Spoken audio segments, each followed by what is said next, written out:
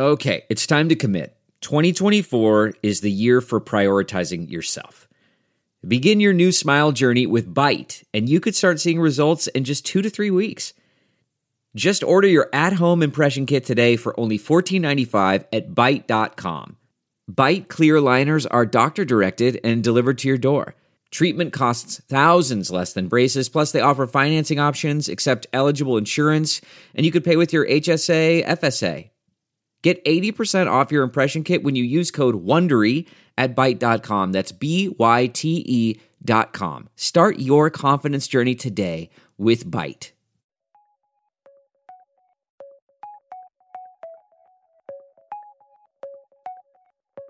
Hello and welcome to Philosophy for Our Times, bringing you the world's leading thinkers on today's biggest ideas. In a survey of academic philosophers, 85% identified as atheists. In Europe, established religion has been in decline for a century, and even in the United States, attendance is falling. Yet globally, religion remains a potent force, and predictions of its demise have not really materialized. Amongst those who have abandoned established religion, new forms of spirituality such as mindfulness and yoga are on the rise. So does religion in all its many forms provide a psychological support for humans that makes it essential, without which there is only the void? Joining us to debate these questions are scientist, author and biologist Rupert Sheldrake, Hegelian psychoanalyst Slavoj Zizek, and professor of history at the University of Madison, Wisconsin, Jennifer Ratner-Rosenhagen.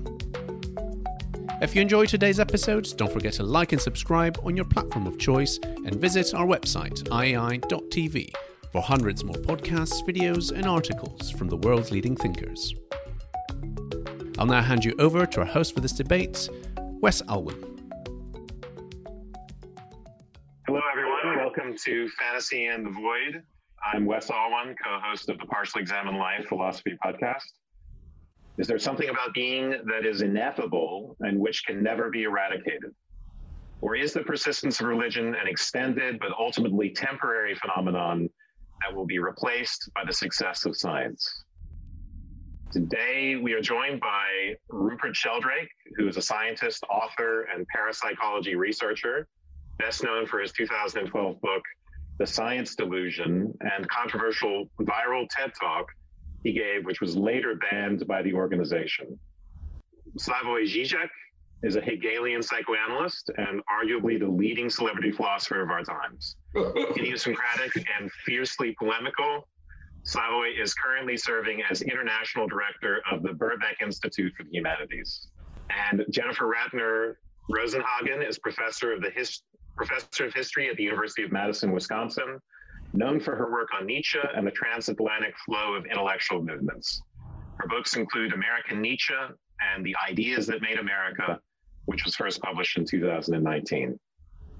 We'll start with a question for which each speaker has 3 minutes to present their thoughts before we move into the body of the debate. That question is the persistence of religion a temporary phenomenon that will eventually be replaced by science? Okay, let's begin with Rupert. Well, what makes religions different from mechanistic materialism, which is the usual belief system underlying atheism? There are many kinds of atheism, but the common or garden atheists, the kind of Richard Dawkins type atheists, are usually mechanistic materialists. What makes all religions different is the belief that there are forms of consciousness that are higher than or more inclusive than human consciousness, that our consciousness is not the only kind there is. I mean, most materialists would admit that some animals are conscious too, but otherwise they see the entire universe as made up of unconscious matter. And then consciousness somehow emerges in a very mysterious way inside material brains when they get big enough, and the light bulb of consciousness goes on, but consciousness doesn't actually do anything. It doesn't give us free will. It's nothing but the activity of our brains. That's the standard mechanistic materialist view. And of course, when we die, then the brain decays and all consciousness comes to an end.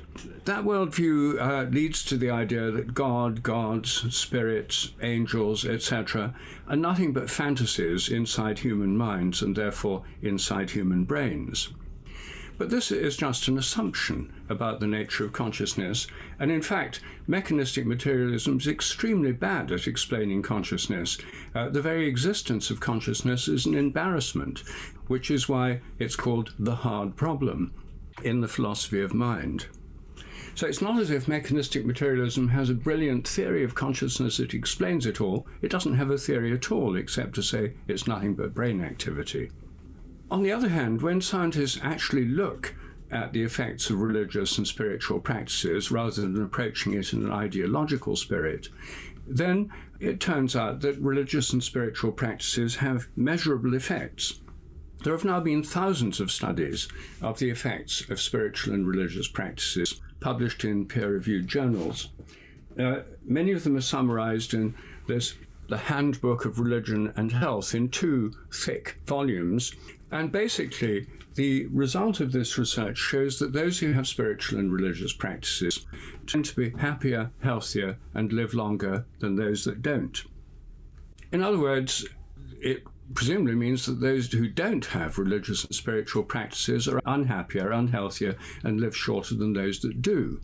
And what you would expect on this basis in a secular society where many people have lost touch with traditional religions is that they, on the whole, get depressed. And of course, depression is the endemic problem in industrial secular societies. Millions and millions of people are on antidepressants. So presumably this lack of religious and spiritual practice is bad for health, and that's why I think militant atheism should come with a health warning, because insofar as it puts people off their traditional religion and religious practices and leaves very little in their stead except a belief in science, then it's likely to harm people. Spiritual practices are not going away. On the contrary, they're increasing in their reach and in the number of people taking them up. So for me, the question is not about the value of spiritual practices. The question is whether spiritual practices will reconnect with religious traditions from which they originally came, whether religions will adopt more spiritual practices, because primarily it's about practice, not about belief, or whether we'll have large numbers of people who are spiritual but not religious, whose practices float in a kind of secular void, unrooted in religious traditions. Slavoj, is the persistence of religion a temporary phenomenon that will eventually be replaced by science? I have here a rather paradoxical opinion. No, it's not a temporary position. I think it's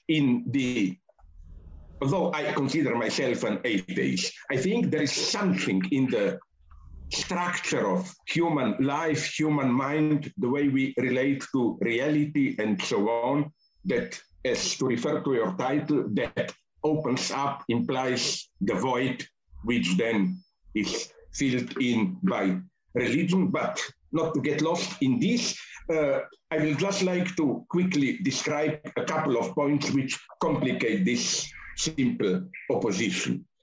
First, as you, Rupert, nicely deployed, yes, I would go even a step further. The usual idea of materialism is small. Somewhere in empty space, there are just small bits of matter, and they somehow chaotically mix, and everything comes out of that.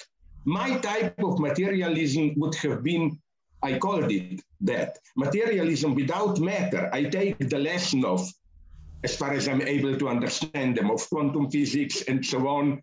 And I claim we should not get fixed on a certain figure of matter, this mechanistic idea, like little billiard balls, whatever, encountering each other. Reality can be totally abstract. It can be immaterial waves, whatever we call it. What makes it atheist for me, and this is the crucial point, is that it's not run by an overreaching intelligence or whatever, that it's basically blind, a blind process, not mechanist. It's a blind process, but for me, so-called reality, we can debate what it is, as I often develop, open, ontologically non-constituted. That's why I totally oppose those readings of quantum physics which see a kind of hidden idealism in it, you know. The role of observation, this means that reality is somehow constituted through our gaze. No, Niels Bohr, read him, was to the end not a religious guy. But again, this idea of, I think, changes enough. This idea of reality as ontologically incompleted, with gaps even in itself, incomplete universe. And at the same time, very important, the growing, exploding gap between what science presents us as reality and our ordinary, everyday experience of reality. Look at classic Greek thought, Aristotle. He basically constructs an ontology out of our ordinary daily experience of reality. You know, heavy objects fall down, up, the sky, and so on. But already with Galileo, this image becomes counterintuitive, then Einstein, then quantum physics. Yes, it is. I will wrap up. So that's the first thing. So this is the problem that I have even with some people like Hawking, whose thesis is the time of philosophy is over. Science is now replacing it. Not only religion, but even philosophy. Science is taking it over. How? It's true. It's very interesting observation. In the last decades, we were trained to even look for the solution of one's metaphysical question in science. If you are today interested, is our world finite or infinite? We look into quantum cosmology, not to metaphysics. If you want to know we have a free will or not, you ask cognitive scientists, and so on and so on. But I think that there is a dimension of reflexive thinking which remains a domain of philosophy. I'm more a philosopher here, and which for structural reasons cannot be covered up by science. And point two, on this I would especially like to insist, we should be very careful about what do we mean by belief. Today, we have not only beliefs which we publicly profess but secretly don't take seriously, we also have things that we publicly mock but we act as if we believe in them. To conclude, one line, literally, don't be mad at me, with my favorite, you must know it, most of you, joke idea attributed to Niels Bohr. You know, a friend of him saw at the entrance to his house a horseshoe. Superstitious item preventing evil spirits to enter house. And the friend asked him, okay, but you are an atheist scientist. Why do you have that about the entrance to your house? Bohr answered, I know, I don't believe in it. I'm a scientist. But I was told it works even if you don't believe in it. That's our attitude today. I stop. I'm very sorry. Thank you, Slavoj. So Jennifer, now your turn. Is the persistence of religion a temporary phenomenon that will eventually be replaced by science? So I'm not a philosopher, but I spend enough time with them to know that they have a pesky habit of asking you to define your terms before they're willing to engage, usually, although we have two philosophers here willing to have a conversation. I mention this because there are two terms here, science and religion, which actually are pretty imprecise. But here, I don't have to be a philosopher. I can be a historian and say that they're also historically contingent. So the terms that I think we're going to be using today, although maybe my colleagues will surprise me, are terms that actually really have a vintage from the 19th century. And in the long span of human history, that means that they're pretty much, these terms are in their infancy. I mention that just because it's important to know what we're talking about, where there's overlap, where there's porosity between what we're calling science, what we're calling religion. It may do well to find other terms to have this conversation. So for example, maybe idealism or rationalism versus empiricism might get us a little closer to whatever the epistemological or moral issues are at stake here. Okay. But these are the terms I'm given, and I will be a good guest and work with them. So will science replace religion? Again, I'm a historian here, and we're not really good at prognosticating, but if I look at history as any indicator, the answer is no. And that is because if you look at, I think there are two ways to come at this. One is from a scientific perspective, and another one a religious perspective. So let's take a scientific perspective. If you look at the long history of science, whether it's materialism, empiricism, naturalism, whatever ism, take your pick, it's often historically been used to actually credentialize what we might call religious practices or religious belief. That is to say, there's a long and vibrant history of showing how science has been used to show the efficacy of religion in one form or another. If we take just the last 100 years, you can look at psychology, you can look at neuroscience, you can look at physics and see examples of this sort of dialectic and credentializing. I'll just drop a few names here that might be interesting for the audience and hopefully familiar to some. The first name that comes to mind is William James, the famous American pragmatist, one of the main figures who brings psychology to America. And James was, as he called himself, a radical empiricist. So he wanted to use science, but he wanted to use it as a way to, as he put it, widen the field for the search of God. That is to say, what James was seeking was a kind of rapprochement between these warring ways of knowing, between science and religion. And James is very important then in showing the efficacy of what he called religious experience. Or you could even look at the 1970s. And I know Slavoj made a comment about, not liking the sort of wooey idealism behind some quantum physics. But that's just an example where some of the early figures in quantum physics, or at least in the 70s, who helped to really bring it some prominence, were themselves deeply engaged in and influenced by Eastern mysticism. And so in a sense, their engagement with Eastern mysticism gave them a new set of eyes to see the possibilities in quantum physics. And in turn, they used quantum physics to show the efficacy of some of these Eastern philosophies. Let me, if I may, just tuck in one more thing. We can then come at it from, if you will, a religious perspective. Again, take a historical perspective. And what you see is that religion evolves.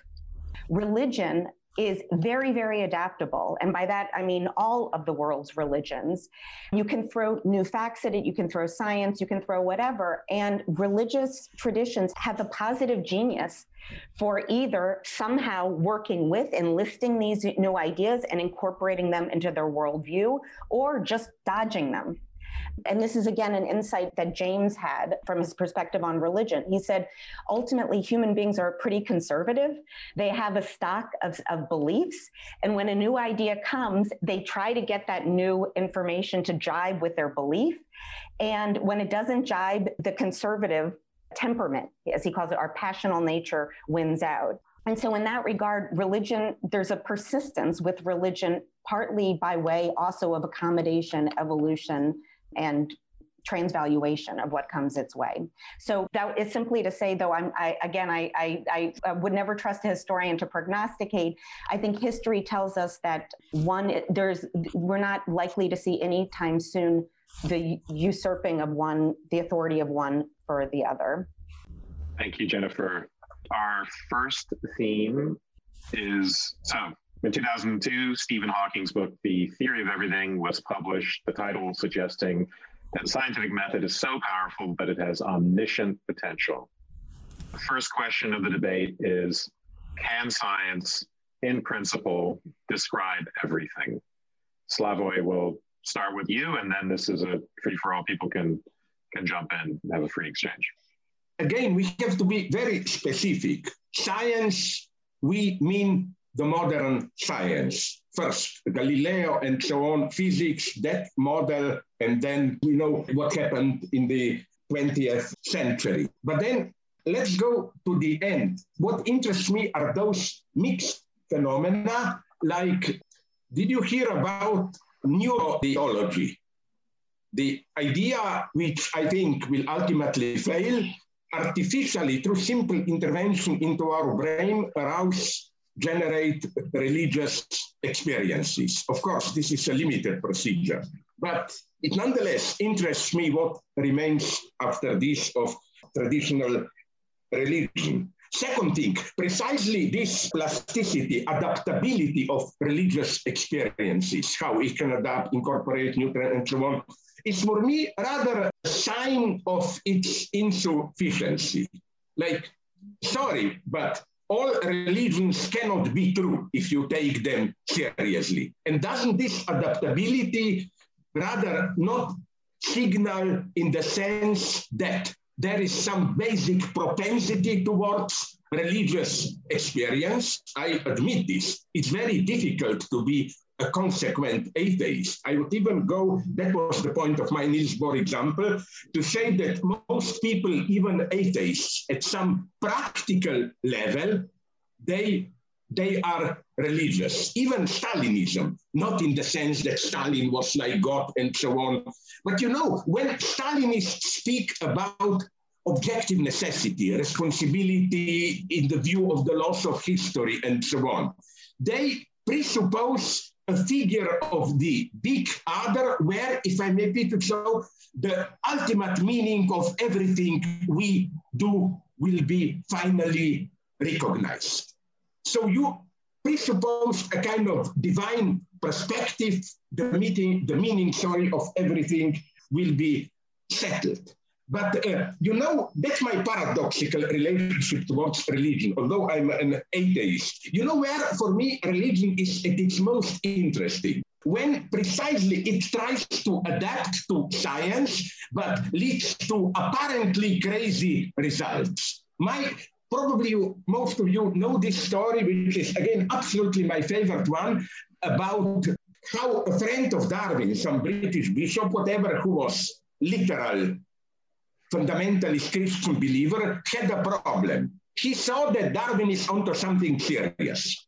But the Bible tells him, he was literal here, that our universe was created a little bit over 4,000 years ago. So how to combine this with implications of Darwinism? I hope you know what his solution was. The best theory of ideology that I know. His solution was that, of course, God cannot lie. He did create our world 4,000 and something years ago, but he directly created fossils, like creating reality in a movie studio, to give us a wrong impression of openness. I think that is the best definition of ideology, this false openness, creating your own past. Can science, in principle, describe everything? I think this is the standard, not religious, but even modern European transcendental philosophical argument. It cannot, because it lacks this philosophical reflexivity, which shows you the conditions of your own scientific activity.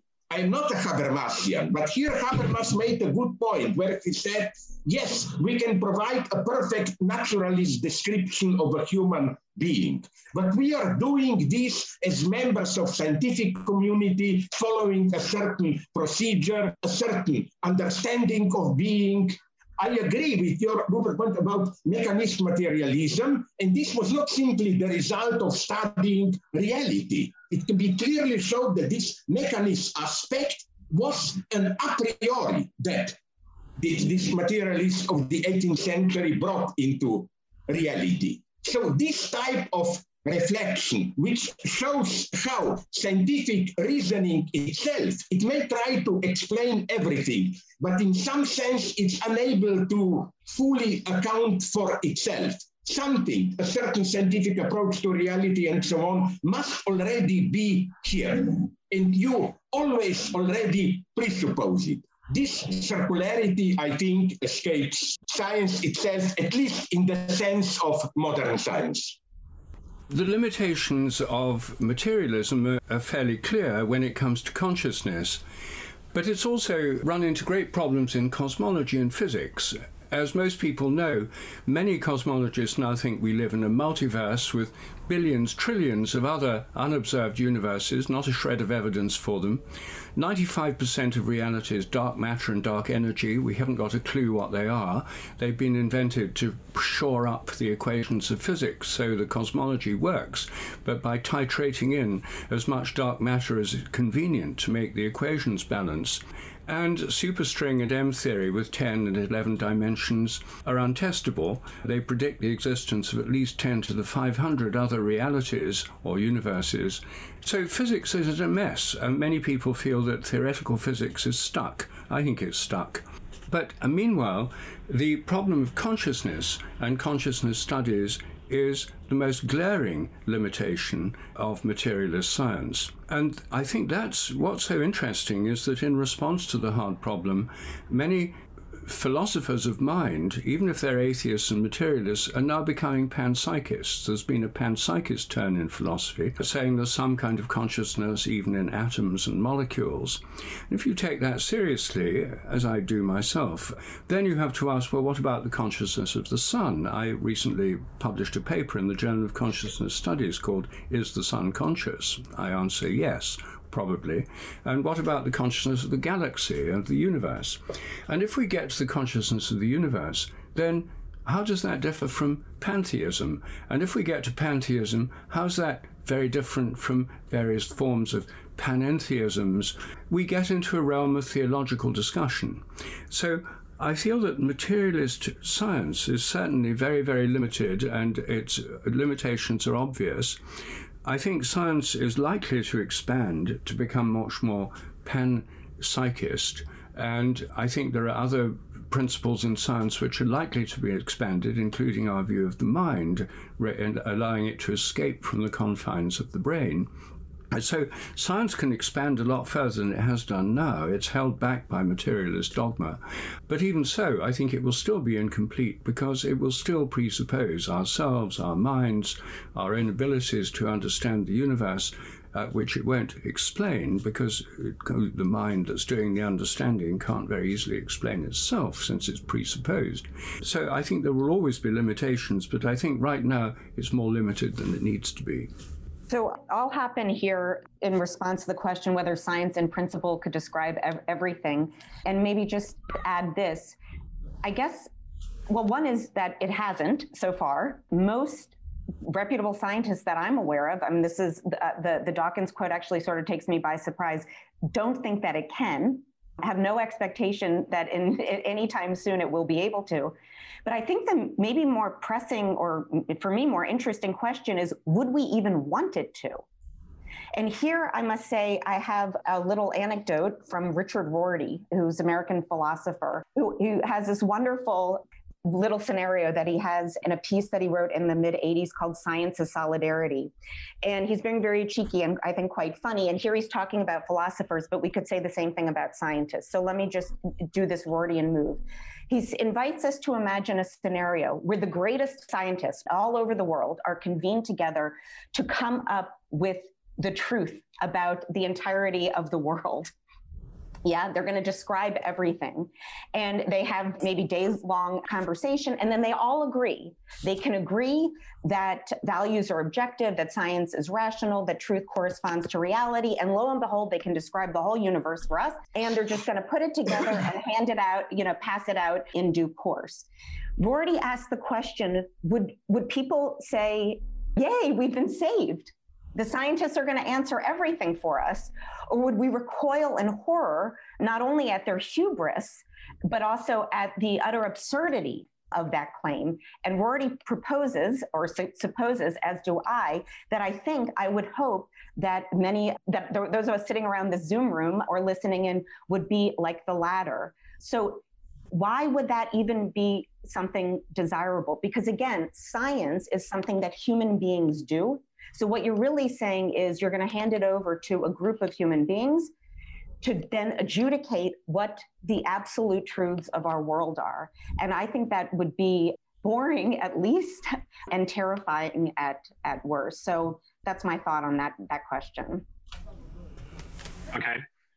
I'm going to move us on to the next theme of the debate. The next theme is, why does religion remain so popular? So Nietzsche declared the death of God 140 years ago. The majority of the world's population seems not to have gotten the memo. Jennifer, we will start with you again. Why does religion remain so popular today? Well, I'm glad you mentioned Nietzsche because he's always on my mind. He's never far away from my internal conversation. So the memo that Nietzsche gave was, of course, the madman parable. And for those in the audience who don't know this, it's in 1882, the Gay Science, Nietzsche introduces his famous madman parable, where the madman comes running into the town square and he says, God is dead. God is dead. We have killed him, you and I. We have his blood stains on our clothes. We have his blood stains on our hands. And he's greeted with indifference, snickering. And he realizes that he's come too soon. Yeah, his time has not yet come. So when Nietzsche introduces the God is dead, his point in that, and it stays, it's something that develops even in his philosophy as he moves forward, is that people will continue to pray to a God they don't believe in because they will cling to the moral certainties that religion provides, the existential consolations. And so science is not going to just give a final blow to religion. So anyways, if I may just follow up, I just think that the same remains true today, that we have all sorts of truths that want to undermine religious faith, but God is not yet dead, as we can see with billions of people across the planet. And I think we'll still be quoting Nietzsche's parable for many, many decades to come. You know, another hypothesis that often intrigued me. Why do we always associate religion with being maybe happy? Yes, but being good. I think a colleague of mine, okay, Slovenia is, as President Trump would have put it, a shithole of a country, small, but a sociologist made here something that the Catholic Church was horrified at. He, on a quite representative sample, he tried to compare however it was able to be measured, family violence and so on, the religious nature belief of people with the ethical standards they pursued in their lives. And his conclusion was unanimous. On average, atheists are better morally than religious people. I'm not saying now, I define myself also, some of you may know as Christian atheist and so on, but you know, if there is a lesson, especially from the past and so on, is that God, in the sense of what motivates us when we refer to religion, can also be evil, in the sense of justifying, even imposing evil acts and so on. Who is the cosmologist who wrote a book called, not Weinberg, who wrote The 3 First Seconds? I think he said something wonderful. You will be shocked. He said, without religion, good people would be good and bad people would be bad. But you need something like religion to make basically good people do bad, horrible things.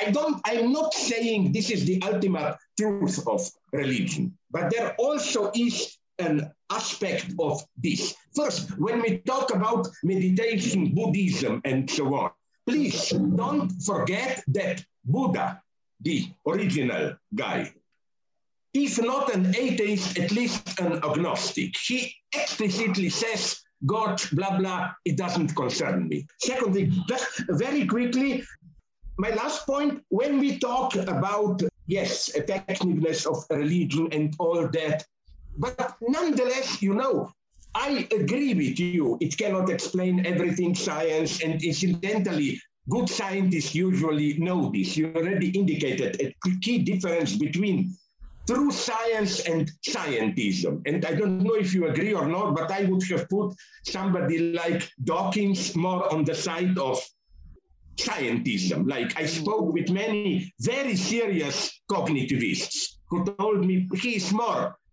as they put it in Nazi Germany, propaganda Abteilung, you know, for science. He's not doing the real thing. But nonetheless, look, my God, modern science did terribly important things. So I nonetheless want to oppose to this new postmodern historicist way of, oh, science is just another discourse. It has a notion of truth which is limited to it, and so on and so on. Rupert, before you respond, I'd like you to bridge us into our next theme as well. So, will the next generation be more or less religious than ourselves, just because we're running out of time? I think religions ultimately are based on direct experience, what you could call mystical experiences. Many people have them spontaneously in nature. Some people have them through near-death experiences. Some people have them through psychedelic experiences. Some people have them as a result of the deliberate practice of spiritual practices like meditation or prayer or fasting or other practices. There are many spiritual practices. And this sense of the connection of our consciousness with a vastly greater consciousness is not a theory for people who've had this experience, it's an experience. I've had such experiences myself. I'm a practicing Christian, and one reason I am is that I've actually had direct experiences that make the idea of a consciousness beyond our own not just a theory, a proposition in theology, but an actual experience I've had, which for me was very convincing. Now, I know that atheists and materialists will say, well, this is just the release of dopamine in the brain or something like that, or short-circuiting various bits of the brain, and that it's all inside the head. But the fact is, when you have these experiences, you're working on the basis of experience. I mean, science is supposed to be empirical, which means experience. This is experience. And to oppose it, you don't oppose it with materialist science with experience, you oppose it with ideology. The ideology that mind is nothing but the brain. Now, I think that the limitations of that ideology are very clear to anyone who's had mystical experiences.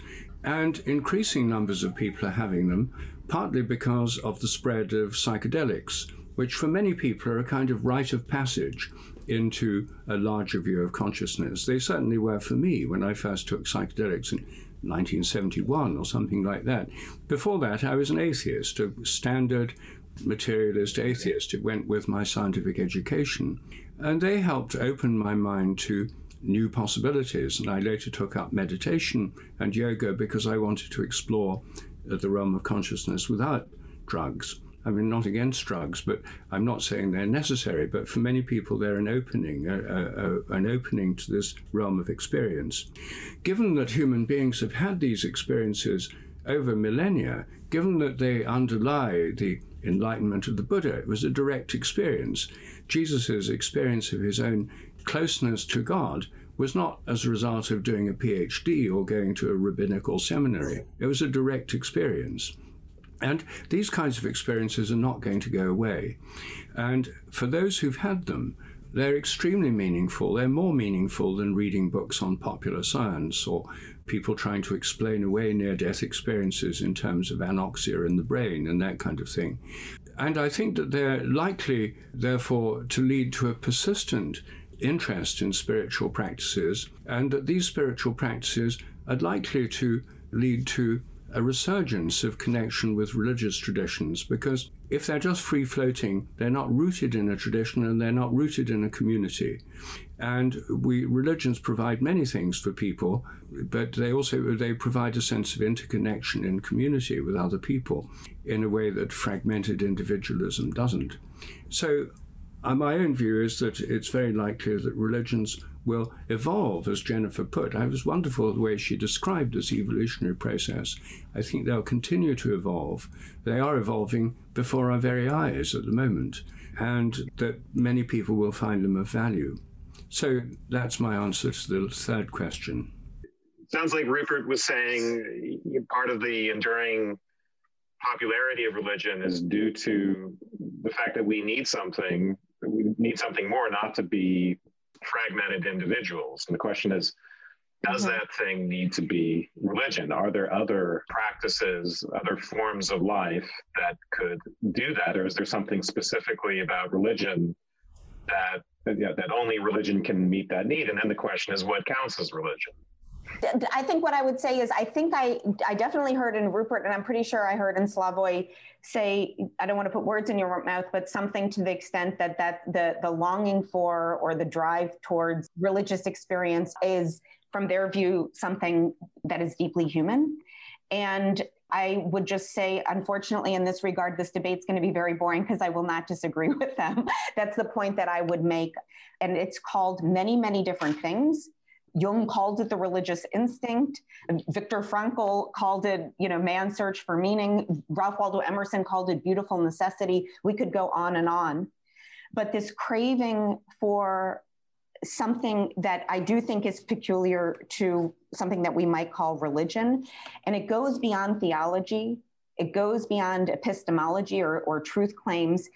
And this is to pick up on Rupert. It goes beyond institutions. It goes to the question of certain kinds of experiences, feelings, environments, mystical experiences, a sense of wonder and awe. And I think that this is something that we see time and time again, that no matter how much materialism wants to explain it away, or at least it does explain it, but that it's there. What form will that take? We'll have to see. I think what we do know about this next generation is that many, at least the educated ones, are keenly aware of living in something that we call the Anthropocene. They also know that they've inherited from their parents and their grandparents, that they're living on borrowed time. And so I think all of these questions are going to take a particular kind of urgency now for the next generation. And I don't think either something we call science or religion is going to be enough for them to, as Nietzsche put it, shoot arrows of longing over this abyss. I think they're going to borrow from both. But I think that yearning, that longing, that's something that Jung calls a religious instinct, is something that is absolutely deeply human. And it may take different forms, but I don't think it's going to go away. And Slavoj, I hand it over to you now. Okay, but you can take it from me when you want. Okay. Very briefly. First, my reply to that idea that religions are based on an extra intense, deep, no irony intended here, direct experience. But correct me if I'm wrong. I read some texts by, as already mentioned it, I think by so-called neurotheologists who claim that, and I read then theologists' responses to them. Neurotheologists claim that by doing, don't ask me what, certain things to your brain, they can trigger something that you experience precisely as this intense religious experience.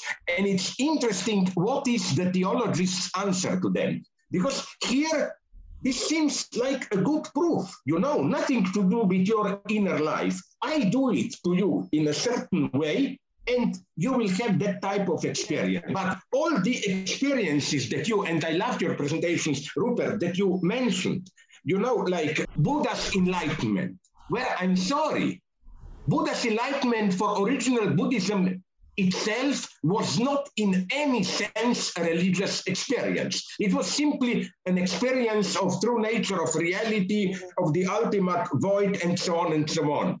Christian experience. My God, I'm fascinated by it, but for me, and I agree here with ultra-theologists like my beloved 20th century Gilbert Keith Chesterton, Christ's basic experience is that, Father, Father, why have you abandoned me? Which is precisely an incredible, intense experience of the separation from God, which is the way I see it unique. I can argue about this later, unique for Christianity. So I would nonetheless go a little bit further in this direction, that our religious experience, no matter how intensely personal it's historically formed. I can go on, for example, John of the Cross and Teresa Avila, the two big medieval mystics. They are describing a very different experience. So I would go more in this direction. And just to finish, yes, the limit of science is a certain abyss, this experience of even what I call incompleteness of reality. But you see, my point is not then materialism and accounts for it. I think that this shattering experience of, let's call it primordial void, what Buddha experienced. This is for me the zero level of materialism. This, you want materialism, don't look to mechanistic scientists, look to Buddha. Thanks for listening to this week's episode of Philosophy for Our Times. If you enjoyed today's episode, don't forget to like and subscribe on your platform of choice and visit our website, iai.tv, for hundreds more podcasts, videos, and articles from the world's leading thinkers. Look around. You can find cars like these on AutoTrader. New cars, used cars, electric cars, maybe even flying cars. Okay, no flying cars, but as soon as they get invented, they'll be on AutoTrader. Just you wait. AutoTrader.